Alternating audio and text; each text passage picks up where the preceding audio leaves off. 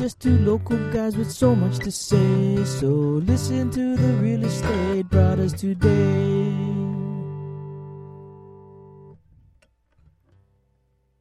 Now, in today's podcast, you're going to be able to download a free family planning spreadsheet. Ooh, we love spreadsheets, don't we? You can grab that at simplepassivecashflow.com/legacy. It's going to be a good one today. But before we get going, a little bit of recap. Christmas is over. If you celebrate Christmas, hopefully we're all celebrating the New Year's. But right now, in terms of investing, things are going pretty well for investors right now. Everybody knows about inflation. Even the regular people out there, they know that inflation is rising all the boats at this point, and prices on real estate just keeps going up. Commercial real estate hasn't really gone on the huge frenzy that residential real estate is going, but I definitely see the second half, 2023, the commercial prices will definitely be running up a lot, like you've seen with the residential prices, which means it's not yet too late to get in. As far as apartment goes, everything's going pretty well. Rents are continuing going up. I anticipate rents to kind of slow down a little bit, but still be increasing, which is healthy. But as much as I love investing in apartments, the majority of my net worth is in that asset class. I've been looking around lately, and you always want to look for stuff, the contrarian point of view. And what is one of those? Hotels, right? Hotels got beat up in the pandemic recession.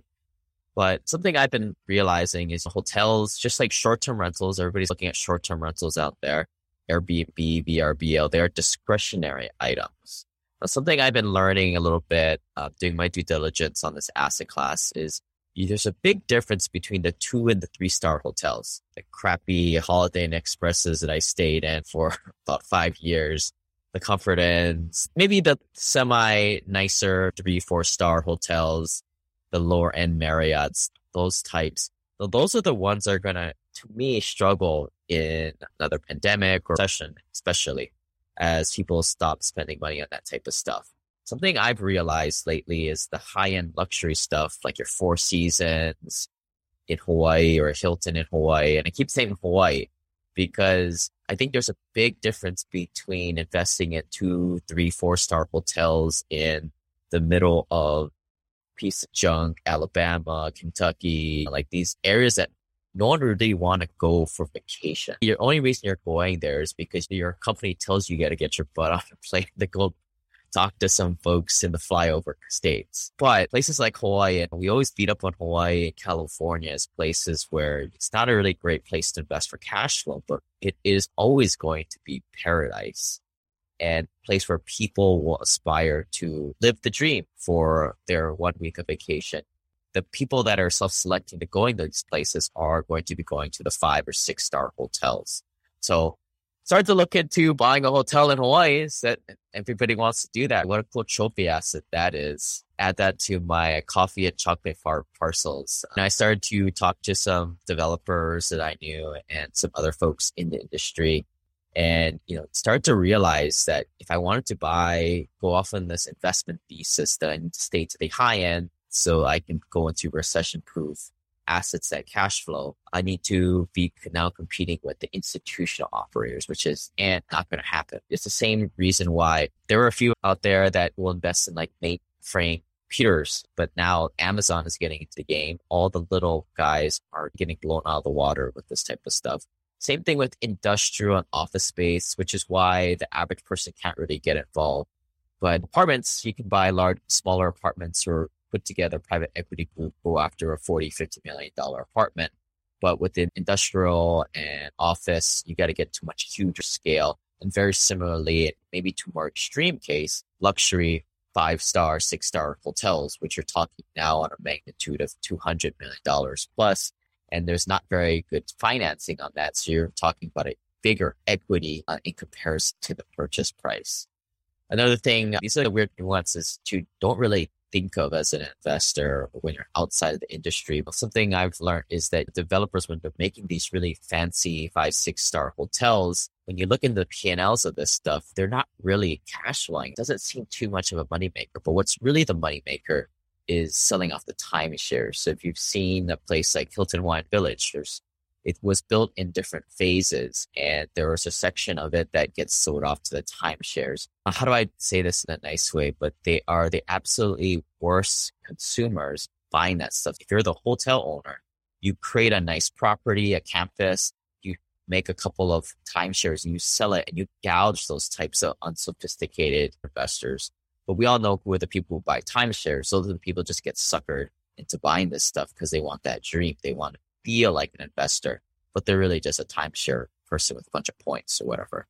But that's the play for these large hotel operators, developers, that they create the campus and they make their money on that sale of those timeshares to the sucker buyers. Another thing too that I also found is a lot of these bigger brands like the Hilton, these mainstays, if you've heard, they get out of it and a lot of the money is coming in as dumb institutional money. Again, like these are the people who are investing the lazy retirement funds of a lot of the folks that don't listen to this podcast. The expectations are a lot lower. And a lot of times these big hotel operators, they're just lending their brand. So really they don't have any skin in the game. Just another example, the bigger that you get, it's easier to not fail and you don't really have skin in the game. And as much as I'd love to go and invest in a Hilton or Four Seasons, they don't need private equity money. So it's not really finding any deals in that type of world. But you can go buy a Holiday Inn or one of these lower end hotels. But again, like I said earlier, I think there's a lot of risk into buying that type of discretionary item in the 2 to 4 star category. But anyway, part of this whole idea of investing in hotels, I'm probably not going to do it, but it was just put on because the mastermind that we're putting on in Hawaii this next week, pretty much the final week to buy your tickets. For those of you coming out, we're going to have over 80 people there. I'm really excited to see you guys there. We're going to have a little less than half our family office Ohana members or VIPs, and then general admittance. So looking forward to meeting you, a lot of people in person for the first time. Enjoy the show. This is a story about a dude named Lane. He moved to the mainland and bought one place to stay. And then one day he went, tried to rent them out. And then he became one real investor man. Hey, Simple Passive Cash Flow listeners. Today we are going to be talking to Annette Kam, who wrote a book called Wait, Don't Die Yet. So it's a complete guide for all things that nobody wants to talk about before, during, and after a loved one's passing. So going to be a lot to do with legacy and estate planning. If you guys want to check out the show notes to this, we'll post the video of this and also more pertinent information surrounding this topic at simplepassivecashflow.com. And before we get going, I'm going to apologize because Annette is here in Hawaii too. And she is probably going to get me to speak some pretty poor pidgin English, which tends to come out when we get together. But we're not drinking, so it won't be too bad. But Annette, thanks for jumping on. Appreciate you. Thank you for the invitation. I'm excited. I'm really excited to be here. Yeah, so paint the picture for us. What did you do before you really got interested into this topic matter? What did you do for that dreaded day job? Oh, my history was, I like to go back to my history because to me, everything is not a coincidence. Okay. Back in 1968, I spent 2 months at the hospital with a ruptured appendix, almost died. But that propelled me to become a nurse. So for the last 42 years, I was a nurse. I retired 5 years ago. But within this time span, I also came down with an illness called fibromyalgia. And it was very debilitating, suffered for over 10 years. But then found this book that changed my life, connected up with a doctor, started a nonprofit here in Hawaii, reached out to the mainland and beyond. And last November, I had to pivot my whole focus in life because of what had happened to me with my in-laws passing. And this is what has led me on a new mission. So I stepped down as president of the nonprofit last November, and I wrote this book to help people realize that they think they have their affairs in order for passing or their loved ones passing or their parents passing, and that it's such a myth that they think as long as they have their will, their trust, and all that, they're fine. That's really not the case, basically. So before we unravel some of those problems and issues that people don't think of too much, you spent a lot of your career as a postpartum nurse, and we've had a lot of postpartum nurses or doctors in that arena on the podcast in the last several years. And they give some insights into this from their dying patients. Anything before we move on, any takeaways that kind of have been impactful to your life going through that experience with so many patients? I don't know, the postpartum nurse, I didn't have the death and dying part as much, but I've seen the life. I did an interview once, and it was interesting because she said, I've seen life come into the world. I've seen suffering because of my fibromyalgia group, and now I'm helping people in death. That's a kind of a neat cycle to be in, catch all phases of life. Are you a non-accredited investor looking for opportunities to invest passively? How about a newer investor looking to get a bit of a track record and confidence from your skeptic spouse? And could you use the reinforcement of monthly checks paid like clockwork? The American Homeowner Preservation Fund, or AHP, is looking to bring new investors with them. I've been investing with them since 2016, and originally I used it as a means to pay for my regular expenses. I started with $60,000 as my initial investment, and that paid for my car payment completely for me. AHP collaborates with existing homeowners to keep them in their homes by restructuring or selling the debts, unlike their competitors that just kick their homeowners out on the streets. It's a way to make great returns while feeling good about making a social impact. After investing myself in the fund, it was awesome when owner George Newberry saw the impact our Simple Passive Cashflow Motley crew was making, approached me to become a spokesperson of the company.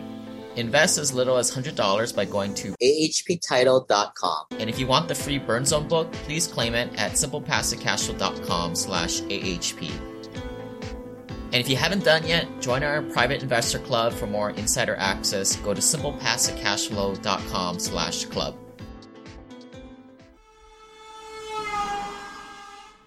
All right, so let's get into this typical example, right? So I think the most people that are listening here, mostly accredited investors, maybe in their 30s, 40s, and 50s, and they have an older parent that is dying. Most of the people listening are typically first-generation wealth folks. So a lot of our parents, they might have $1 million now because, when you're a good saver, anybody can get to $1 million in 70, 80, 90 years. So not talking about a huge estate being left behind, but what are you seeing as some of the pitfalls or the mistakes that people should be planning for right now, knowing that this is going to happen? If you look at the history of what I went through in my book, my father-in-law was very organized. He was 99 when he passed, had both of his checkbooks balanced to the penny.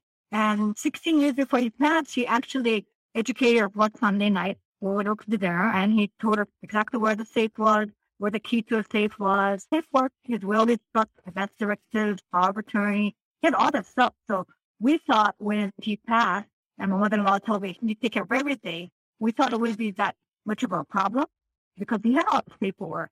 But then we found out it wasn't just the paperwork that was enough. It was all the other mundane things that people just never think about. Things like the secret safe he had and a secret key that he showed us. We went to get the key. Here's a key. Instead of one key on a keychain, there's 20 keys on a keychain, all unlabeled.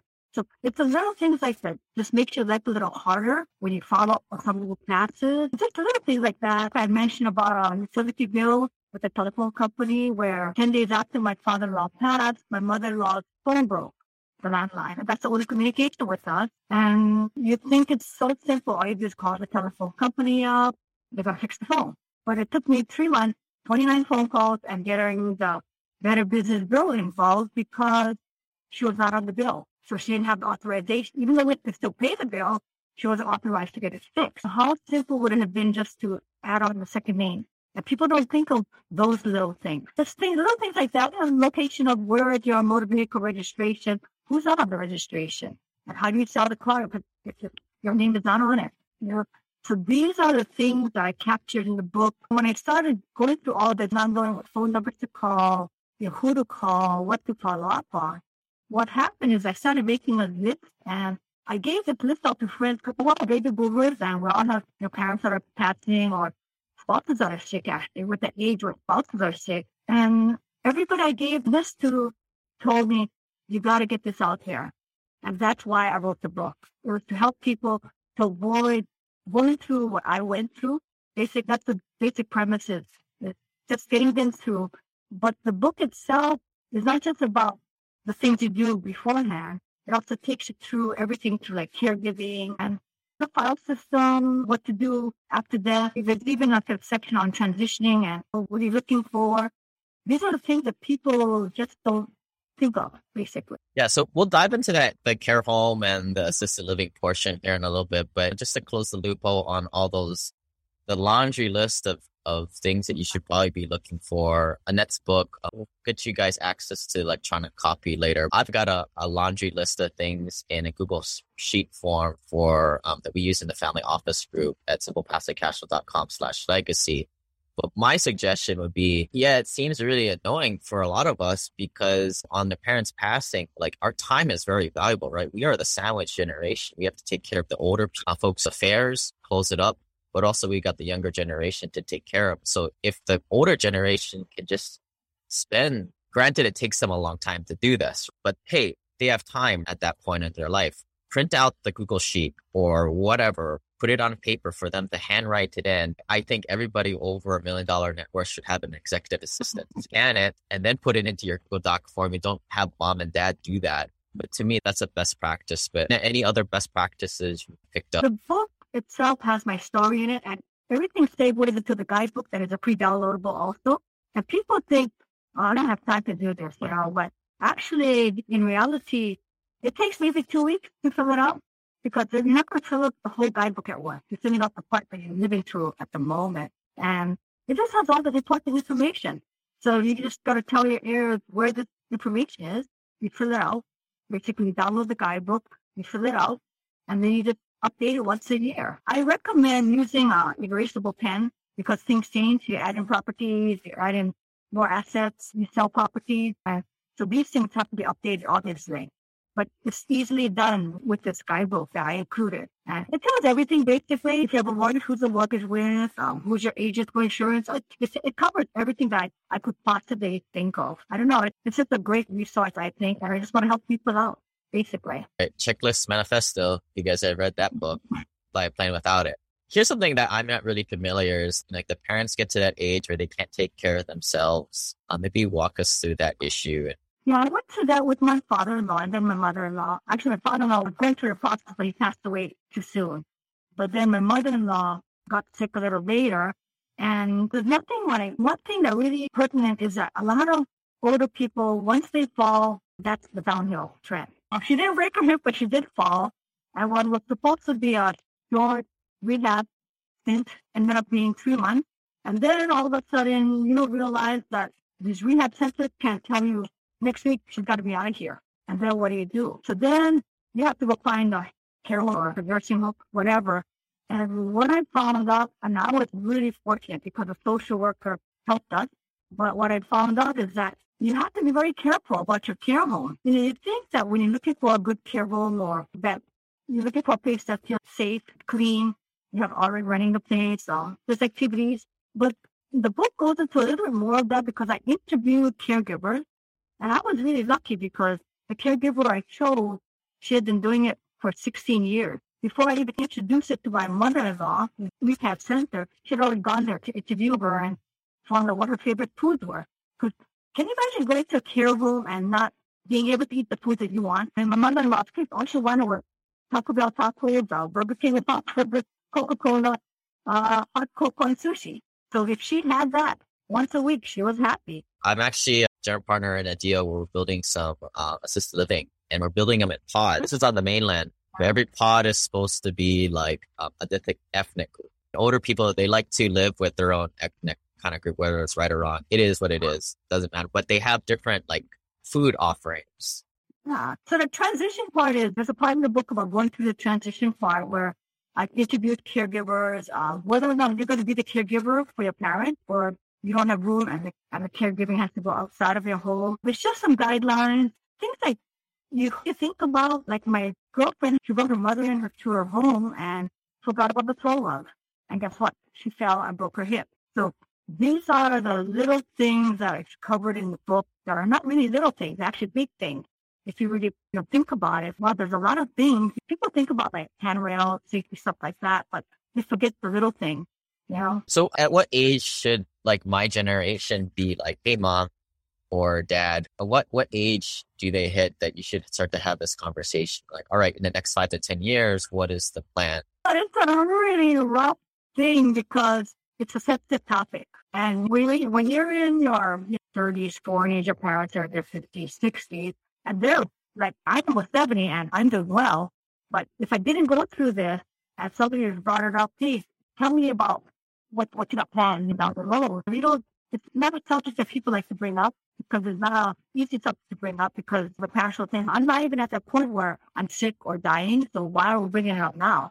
But people just don't realize just how important it is to be ready ahead of time because things can happen at any time. One of my friends just texted me, emailed me the other day that his brother was only 2 years younger. He was like 68, just passed away, nothing in order. So that propelled him to really take a look at the book and say, I got to get my things in order for my family. Because you think you're 60, 70, I'm still young and I still have time. As Orientals here, we have a kind of a long lifespan. So you think you have a lot of time, but your death has no thought of it. When it's going to happen, you're either going to be ready or you're not.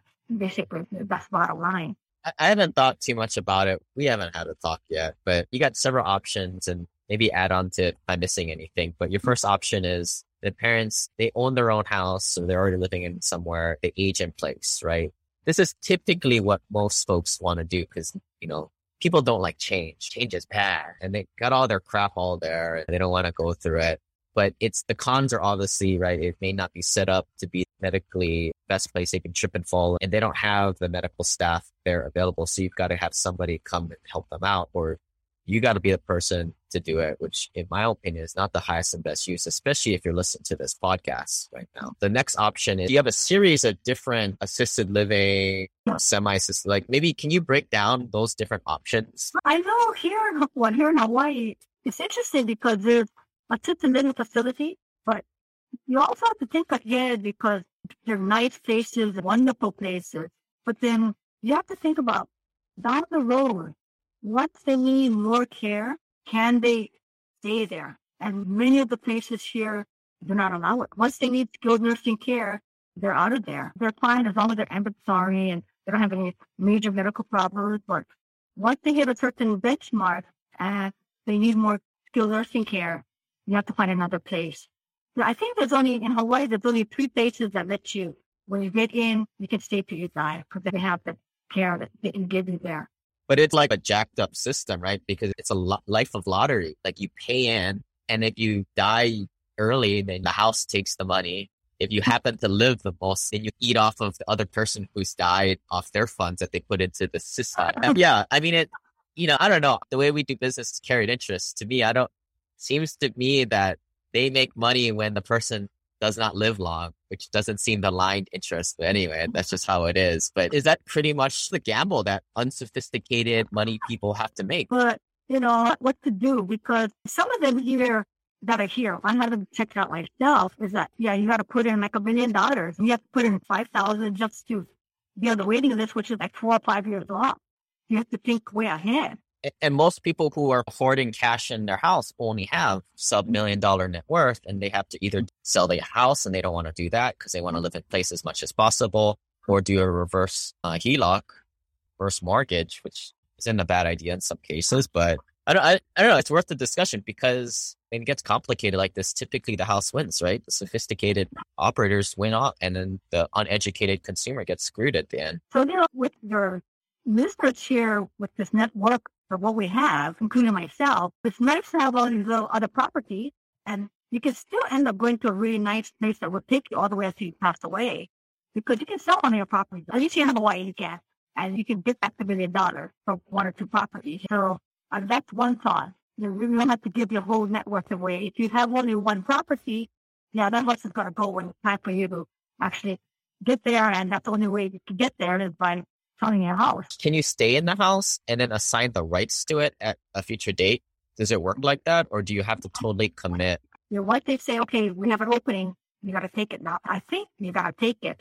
And then you have so much time to get the right in to pay for the rest of your stay there. Yeah. That's how I understand it from just talking to different people who are in the process of doing it.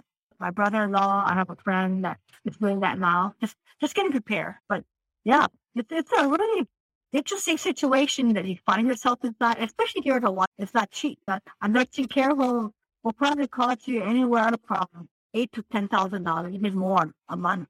And people are prepared for that. I don't know if you can speak to this, but for some people, maybe under $500,000 net worth, probably under millions is still a thought. Is the strategy sometimes to exhaust all assets to be a warden of the state? Yeah, I think 2 years, but it might be more now, where you have to exhaust everything, and then there's this gap of 2 years or more now in order for you to qualify to go under state care. That's it. You don't really want to go to the... And it's 10 years, but some people have to, The private care homes, as I found out, are not actually bad, and they're much cheaper. And it's not bad. You get like maybe 4 people enough resident. We're really fortunate here in Hawaii because we have that culture. Like there's a nice Filipino culture that they do this for the family and they do this for others. So that's what happened in my mother-in-law's case. And I was really happy with what we ended up with. Yeah, my personal way, I would do it, but it's technically legal or sanctions, right? We all know that. But that's just how people do things in Hawaii. And I guess what we're talking about, folks, most of the listeners here on the mainland, but here you'll get somebody who, everybody's got side gigs here in Hawaii because it's so hard to make ends meet. So you might have a nurse that works their job and then will also part-time live in somebody else's house and stay in caregiver. Best in both worlds, right? You get people who like love the client, gives them the best care, and it's a win-win for both. We do have our big box assisted living and care homes here in Hawaii, but not as prevalent as the mainland. As things on the mainland, things are typically done. Yeah, you can afford a lot more too. That is one of the things where nice to live in Hawaii. If you know the right people, right? It's all, your network is your network. Your network is who watches your mom. I mean, what's your opinion between some of those smaller, let's call them boutiques versus the big boxes? What's your personal opinion? Your personal opinion depends on what kind of setting you want your parent or you want yourself to be in. Some people like to have this nice setting where they go to a dining room to eat and then you have all these friends there versus staying in a home where you're eating with only 2 or 3 other people. So it's a personal opinion, and also you have to look at what kind of activities do they offer. If you just go to the city watching TV all day at this home, that doesn't make any sense.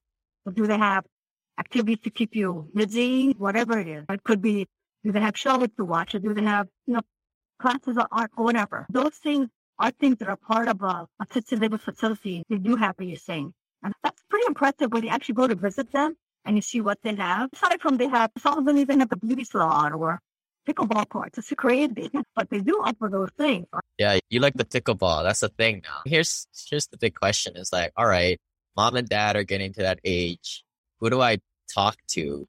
Is there a date, like a website with, let's like a directory? Like, where do I go to figure out, number one, what are those big boxes? And how can you even start to find some of those smaller boutiques? The first step, obviously, is communicating with your spouse or your parent. You have to get the communication open first to even talk about something like this.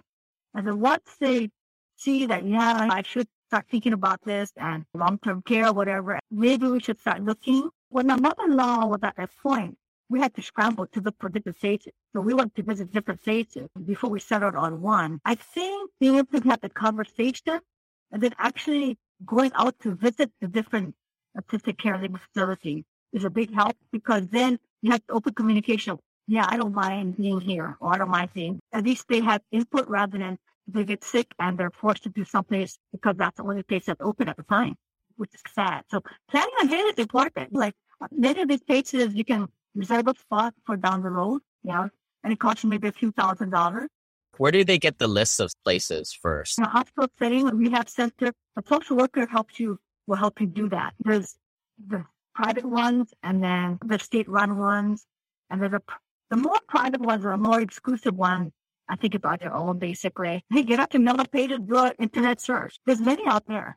It's better for you guys to do the searches. If not, you guys will get headhunted with a bunch of sales reps who bring you to the ones that just are good with marketing. Yeah, and you got to do it early. You got to be prepared. It's sad to say that you have to think of it so in advance, but you really do.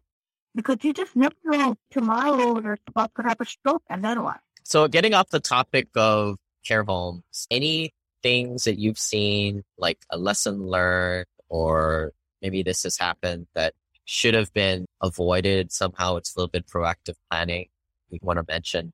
Yeah, and that's what the guidebook's about, because we got into step by step in the part of the book. It's just little things like, say something happens to your spouse tonight and you're up at the hospital. Okay, would you know exactly what meds he's on, how much dosage, how often it's taken, what's it for, who his doctor is, or the doctor's phone number? The guidebook guides you through all that stuff so that there's no question, and all you do is update it. You can just grab this book and go, hey, this is what it is, or make a copy of that part of the guidebook. I take it to you with with a hospital. But those are the things that are important. Things like you can have insurance, but okay, if that's the way, who's my agent? Like I have some whole life insurance policy, and when I looked up on the website, okay, who am I contacting? There's like 4 different numbers. So then I got to my agent. I said, okay, I know you're the first contact. What's the second contact in case I can't get hold of you? And that's in my guidebook. I put it down. When I went through this whole process with my mother and my father-in-law, I can really tell you how horrendous waste of time, staying on the phone, especially with Hawaii being 6 hours, 3 to 6 hours, remaining on the clothing, and we're waking up and I have to get hold of all these important people or departments, and you have to go through a long list of, okay, go on the internet, find out the number, call the number, and then you get transfer.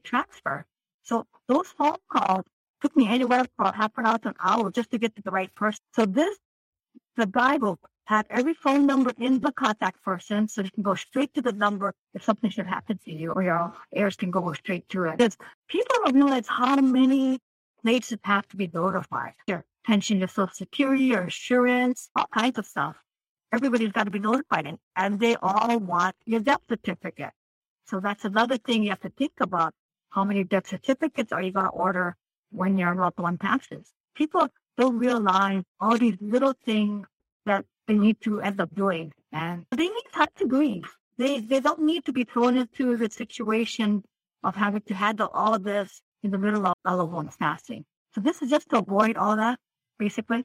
We're known for the simple and passive way of doing things, right? We pay a little bit of money, not overpaying, but we just pay for time. Like when people get married and spouses have to change their name, there's consultants for that. We pay consultants to book our reward travel or our credit points. I pay people to negotiate cars for me. I never go to a dealership. They just do all that stuff for me. I pay them a little bit. But there should be somebody who there's a huge service for somebody who does this stuff for people. So I don't know, when I find that person, I'll put it into that webpage for you guys. There's got to be somebody, or if you guys out there have found these private consultants that do this. I mean, it's what entrepreneurs do. They find that need in the community and they fulfill it and they monetize it. But it's a little bit of a public service here, just off the top of my head. If you guys have wills, you guys don't want wills, you guys want trusts, so you can skip probate. To me, if your attorney gets you, probably need a new attorney because that's not what you want. I'd like to know your opinion on this. So my opinion, I just see so many clients, they go through so much battles, even when all the surviving siblings still get along, to liquidate assets. If you guys are already at that point, or your parents are, urge them to just liquidate this stuff and get rid of these stupid things, because it's all this crap about sentimental value is just going to piss people off at the end of the day. You're so right, Lynn, because right now I know so many people who got along with their siblings until the parent passed. And all of a sudden they want to sell it and one person holds off. You don't want to bring that one sibling to court to settle this. So things just go on for years. What it reminds me of is that boss at work who never liked to be the enemy and always wanted to play both sides. At the end of the day, all their employees get pissed off at each other and the team falls apart anyway.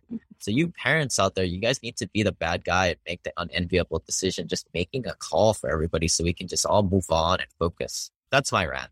I agree. I've seen just so many families broken up, siblings getting along, and then all of a sudden not getting along, not talking to each other. Yeah. Or they get cute with, somebody gets the sports car, somebody gets this. Right. Dude, just liquidate everything and just a math exercise. And and part of it is if you're older, and why not give away the things now? Why not wait till you die before you have to give away everything? Okay, folks, be careful there. Do not give properties away. That's like property. What's wrong with that? You give it to them while they can enjoy it. Of course, we all want to be on the up and up, 15,000, personal exemption, whatever. But yeah, I agree. Those smaller things, give it away now. But properties, the reason why you guys don't want to give properties away is your kids will not get the step up basis. And they're going to absorb the base that you have and they have to pay huge capital gains. So I've seen this happen 2 or 3 times where a family has a $500,000 property. They bought it in Los Angeles and now it's worth $4 million. And the parents are so kind in their heart to give it away. But dude, don't do that. You screwed them over. Oh, yeah. After your parents died or whatever, I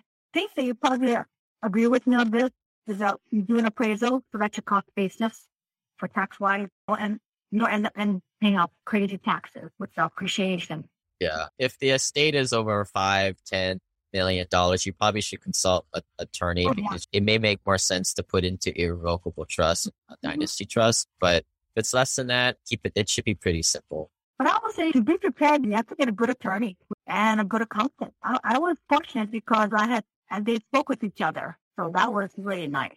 So I got things done, which would have been very difficult if I didn't have somebody I trusted. Any other last tidbits of advice? All I'd say is to get prepared, take the first step. I think the book that I have is pretty comprehensive. And whether or not people think they need or not, it wouldn't be hard to download it because it's free. It's at AnnetteKam.com, ANNETKAM.com, one word.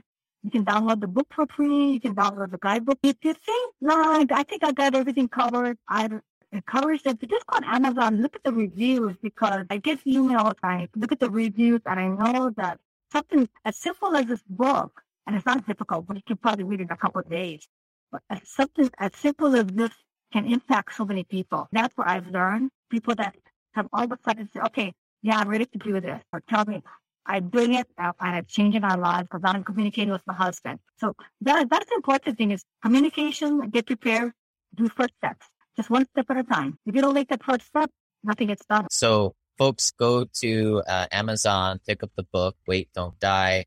And there's 123 5-star reviews, which is pretty awesome. People are so negative these days. It's either 2 or 3 stars. So that means it's pretty good. Her website, she has the free electronic copy of this. So you guys can read it. But hey, I would pick up the hard copy for mom and dad. You know how they don't trust anything that's electronic these days. They don't think it's legitimate. So like the $20 you guys pay will be well worth it. That's like 1 hour of some new college age kid. Maybe you guys hourly rates worth way more than that. So just pick up the book, buy 2 for them, put it on every John that they have so the parents can read it. And maybe it sends a message that way. We'll put this in the show notes at simplepassivecashflow.com/legacy. Thanks for jumping on, Annette. Oh, thank you for having me, Nate. Appreciate it.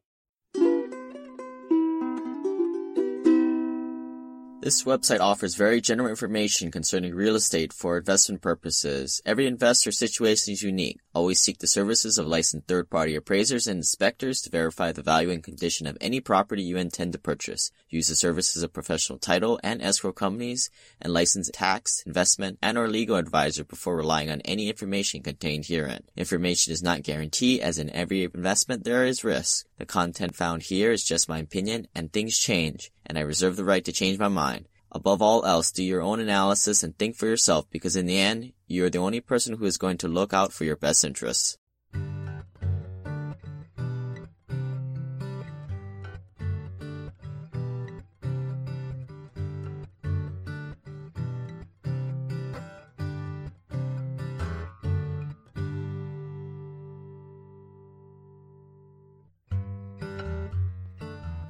Hey, just some legal stuff here. Although these 2 brothers are pretty knowledgeable and have over 2,100 rental units and own over $160 million worth of real estate, the preceding are only ideas and not to be taken as legal, tax, or financial advice, okay? You should always seek the professional advice of other professionals on your team and think for yourself and do your own due diligence, okay? Aloha.